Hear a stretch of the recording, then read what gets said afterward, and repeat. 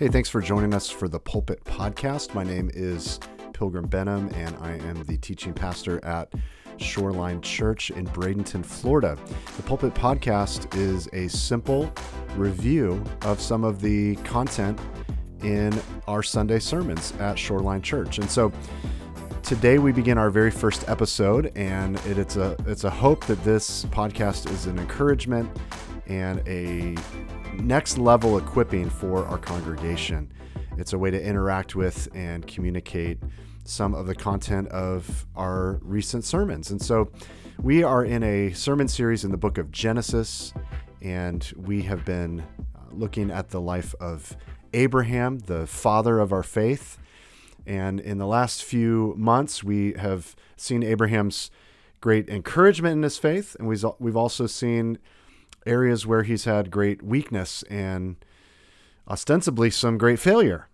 And that's such an encouragement to us that faith is not necessarily watertight in every arena, in every area, in every situation. It brings hope to us that, man, we are all sinners. We are all in need of redemption, that it's not the quality of our faith, but it's the object of our faith that saves. So in other words, you and I, we can't bank our hope in the fact that our faith is completely sound and watertight. And so we're banking on the fact that we're holding on to Christ, we're holding on to God with our faith, and that is what is going to save us, the quality of our faith. No, we have the assurance that it's the object of our faith, the one whom we're clinging to, or more theologically correct, the one who is clinging to us. And so it's just been a great time of study and encouragement to look at the life of Abraham. And this past Sunday, we began to look at the ministry of Abraham, in particular, as God comes with two angels. I believe this is a theophany, as Jesus, a pre-incarnate Jesus, appears to Abraham. We have lots of divine title language like Lord, all in caps, which is, of course, the name of Yahweh. And we've previously seen this appearance as the angel of the Lord. We know that no one can see the Lord and live. And so it's my and many commentators, many scholars' estimation that this is none other than the Lord Jesus himself.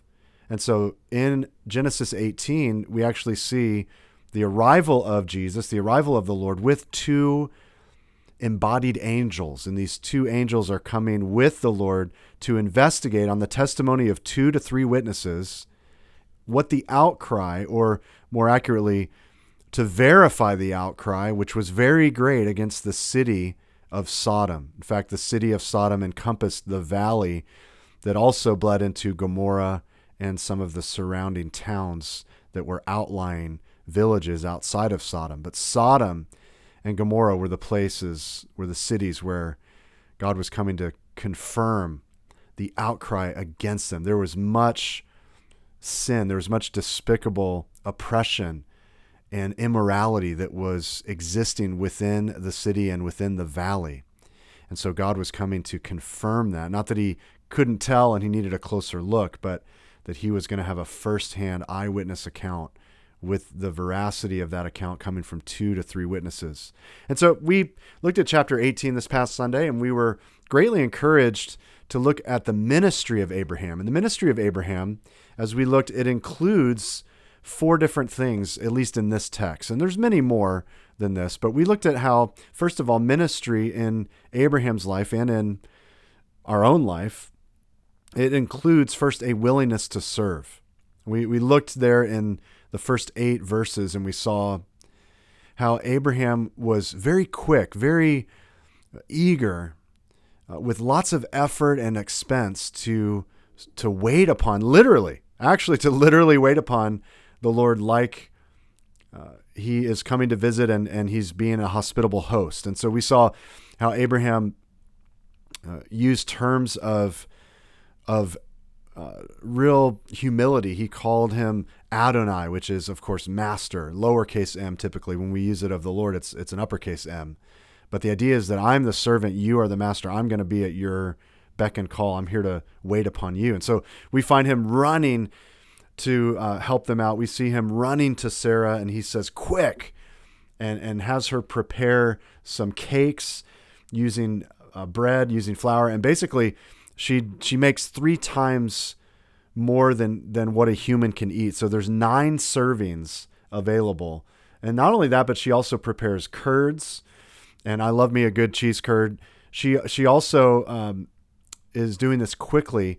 And then Abraham goes and has one of his servants prepare a calf. And so this is just way over the top. Abraham is taking his tent, his property, his resources, and he's using these to serve the Lord. And so we saw how in ministry that really is what we've been called to do, whether we're vocationally receiving our employment, our income from doing ministry, or we're ministering freely without receiving any pay or compensation for that. We are called to use the resources that God has given us, that he's blessed us with, to bless others. And we call this a generous hospitality. You think just for a minute, as you're serving the Lord, what has the Lord blessed you with in such a way that you could use this to bless him and to bless others? Maybe it's your home. Maybe you don't live in a home. Maybe you live in an apartment or a dorm room. How can God use that blessing that he's blessed you with in turn to bless others? That's what it means to be generously hospitable. Maybe you have a piece of property, or you have an extra car. You have some resources at your disposal. We have been really richly blessed at our church with wealthy believers who have used their resources, whether it's property, assets, actual finances, to serve the Lord and to serve the community. So we learned how ministry is really, it's a willingness and an open hand to say, Lord, I want to be hospitable to you and to your people and whatever you have. And we see that in Abraham's life with the Lord. The second thing we saw was that ministry includes trusting in God's word. And so in verses 9 through 15, we had a great glimpse of Sarah, who has not yet heard the information that God is going to visit her, that she will conceive and she will bear a son named Isaac. And so she's listening. The scene is pretty great. She's listening at the door of the tent, and God says what he had said to Abraham back in chapter 17. And then it says that she laughed to herself, and she said, oh, so now I'll get this pleasure. Now that my Lord is old and my body's worn out, now I'll get the pleasure of having children. And the Lord calls her on it and says, why did Sarah laugh? And she says, well, no, I didn't laugh. And he says, yeah, no, you did laugh.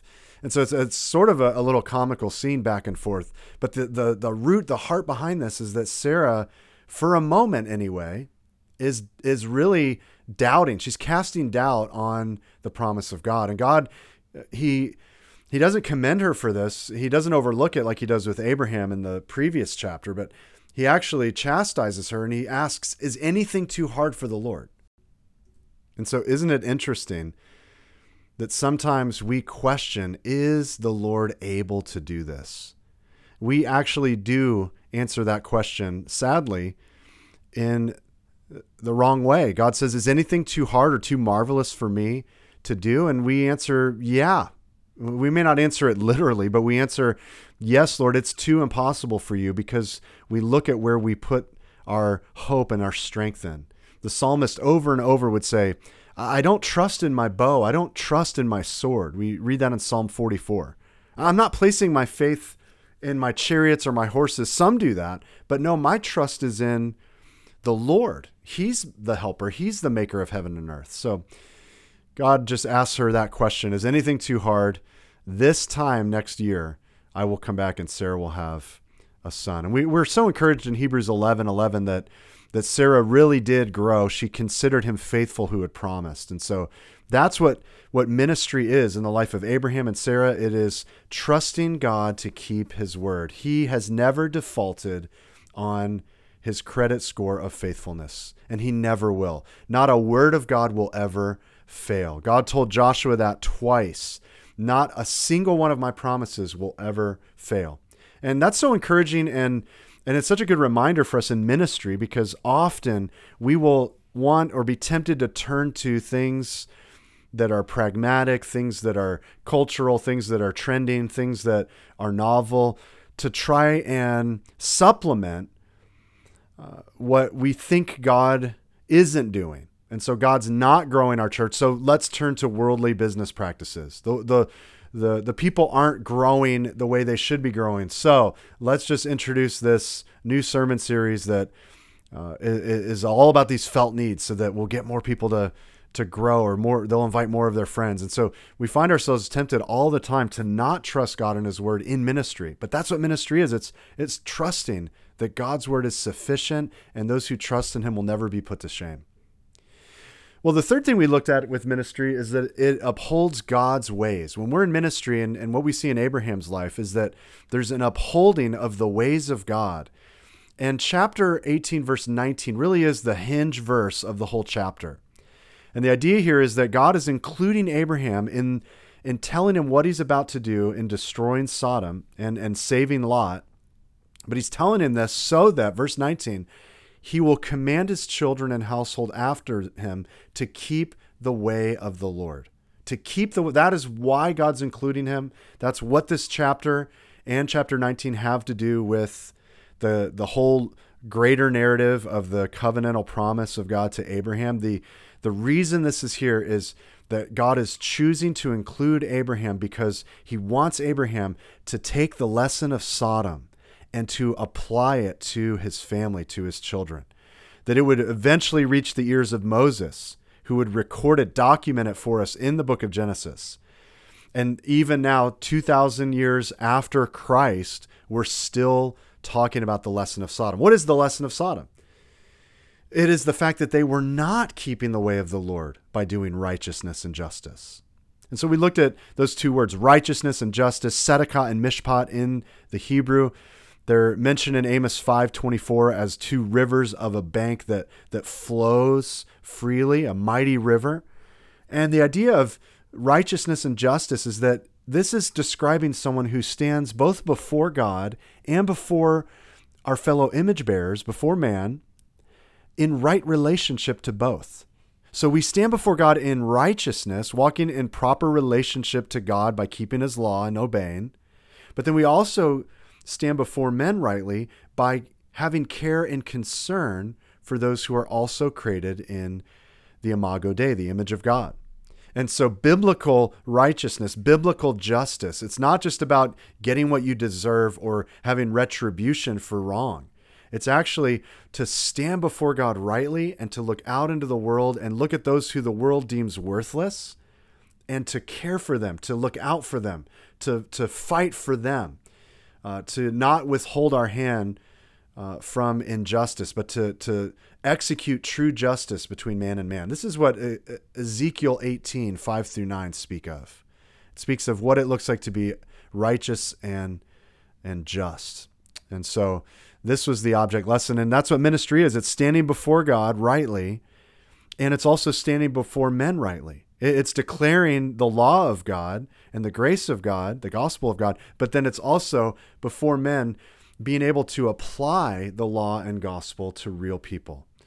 And so that's what we learned a little bit from Abraham. And finally, we learned in our sermon that ministry includes intercession, interceding for others. We saw that in verses 22 through 33, where Abraham he's praying for the people of Sodom, and he keeps asking God, would you spare the righteous if there were, or even the unrighteous, the wicked, if there were just 50 people? And God says, I will spare the city for 50 righteous people. And so then Abraham says, well, what about 45? And God says, yes, for 45.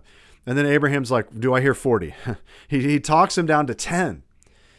And at the end of the chapter, it says, the Lord went his way and Abraham returned to his place. And then the very next verse is chapter 19, verse 1, which is where the angels are going to destroy the city. And so there were not 10 righteous people, even within the city of Sodom. And so what we saw is that Abraham is appealing to the justice of God, and he's saying, will not the judge of all the earth do right? He's crying out to God for the righteous that are inhabiting a place of wickedness, and he's calling out to God, appealing to one of his attributes, to the characteristics of our triune God, and he's asking God, based on your justice, will you not do what is right? And that's such a great picture of what intercession is. It's not demanding that God do our will. No, it's aligning our hearts with his will. It's not praying that my will would be done, of course, but praying that his will would be done, that his kingdom would come on earth as it is in heaven. It's praying, as Jesus would say in John, that we're to pray in Jesus' name, that we have whatever we ask. 1 John chapter 5, verse 13. We have whatever we ask of him if we ask aright, if we ask rightly or in his name. To ask in his name means, like power of attorney, it's as if Jesus himself were asking this very thing. And so I'm not asking, Lord, would you bless my brother with a new convertible? Would you bless my friend with a Mercedes Benz? Would you bless my friend to buy a new mansion? That's not the idea. The idea is, Lord, I'm desiring to see your glory, to see the gospel make an impact, to see more souls won for Christ, to see the harvest have more workers for it. And so it's praying biblical prayers, and it's praying on behalf of people that maybe are unable or are unwilling to pray for themselves. And so we see ministry is that. It's that intercession. It's a key part of ministry. We stand before men and God, and we don't just uphold the ways of God. We also plead with God on behalf of men and women's souls. And so super encouraged by this text in Genesis 18. And we really wrapped up the sermon thinking about how Jesus embodies this chapter. It's a picture of Jesus's ministry. Jesus, he didn't come with this great pomp and circumstance when he arrived. He came as God incarnate. One person said he came in the guise of an ordinary wayfarer, and that's what we see in his arrival with Abraham. He looks as though he's just a man who needs hospitality in the middle of the day. And yet in the same way, Jesus came to his own did not receive him. He made his entrance among us, not as the conquering king, but as the suffering servant. We observe Abraham's ministry, and we realize that Jesus was willing to serve and do whatever the Father had for him, even to take up his cross and to die in our place. He humbled himself even to the point of death on a cross. We saw in Jesus' ministry that he trusted in the word of God, that in his temptation, he consistently said, "It is written." He called out the word of God. He banked upon it. He lived it. He embodied it. He is the word made flesh. Jesus upheld righteousness and justice. He stood before the Father. He stood before man, and he rightly represented us to God and God to us. Jesus even interceded for others, not just at the cross, though he did pray, "Father, forgive them. They don't know what they're doing." But when he cried various woes over different cities in Matthew 11, 23 and 24, he said, if Capernaum had done, or if the works that had been done that were done in Capernaum, if those works done by me were done in Sodom, Sodom would have repented. Jesus is saying, hey, I came to Capernaum, and this was the place where I did most of my ministry. This is where I performed many of my miracles, most of my time teaching. And Capernaum, you're condemned because you incur now a stricter judgment than Sodom, because I had come to tabernacle with you. You had a front row seat of my glory, the glories of Christ, and you rejected that. If I were to come to Sodom and have the same ministry, they would have repented. And so when we think about our own fate, we realize, don't we, that a far greater fate awaits us than Capernaum or Sodom. We may look at Sodom and say, whoa, what despicable sinners, those wretched people that were there. And yet when we look at our own life, we realize if we are to reject the Messiah, a greater fate awaits us. And so we're reminded that the mercies of God through the person of Christ has saved us, not just from fire and brimstone to bring about a physical death, but the eternal fire and torment and damnation of separation from God in the lake of fire. God has saved us from his wrath because of his Son. And so we are reminded to stand in the gospel of Jesus Christ. It's been a great study in Genesis, and I encourage you to look up some verses as we talked about Sodom and what was the sin of Sodom. I encourage you to look up Ezekiel 16, 49 and 50, and Jude chapter 1, well, there's only one chapter, Jude verse 7, and look at what the sin of Sodom was. It's not less than what you think it is. It's more, but it's certainly not less than sexual immorality. So I encourage you to look those verses up and to investigate the twin words, righteousness and justice. They are pairs that go together, much like in the New Testament, grace and peace. And so we'd love to get your feedback on this podcast, the Pulpit Podcast. We'd love to get your feedback on the sermon. You can go and listen by just searching on YouTube for Shoreline Online, as well as any place that you download your podcast. Look up Shoreline Online, and the latest sermon on there, as of right now, is Genesis 18, the ministry of Abraham. It was preached on October 16th, 2022. I encourage you to go listen to that. Leave us a 5-star review if you enjoyed this podcast, and we'd love to hear your comments and your feedback as we continue to enhance and develop the pulpit ministry at Shoreline Church. So until we meet again, thank you for listening to the Pulpit Podcast, and may the Lord strengthen you in your love for His Word.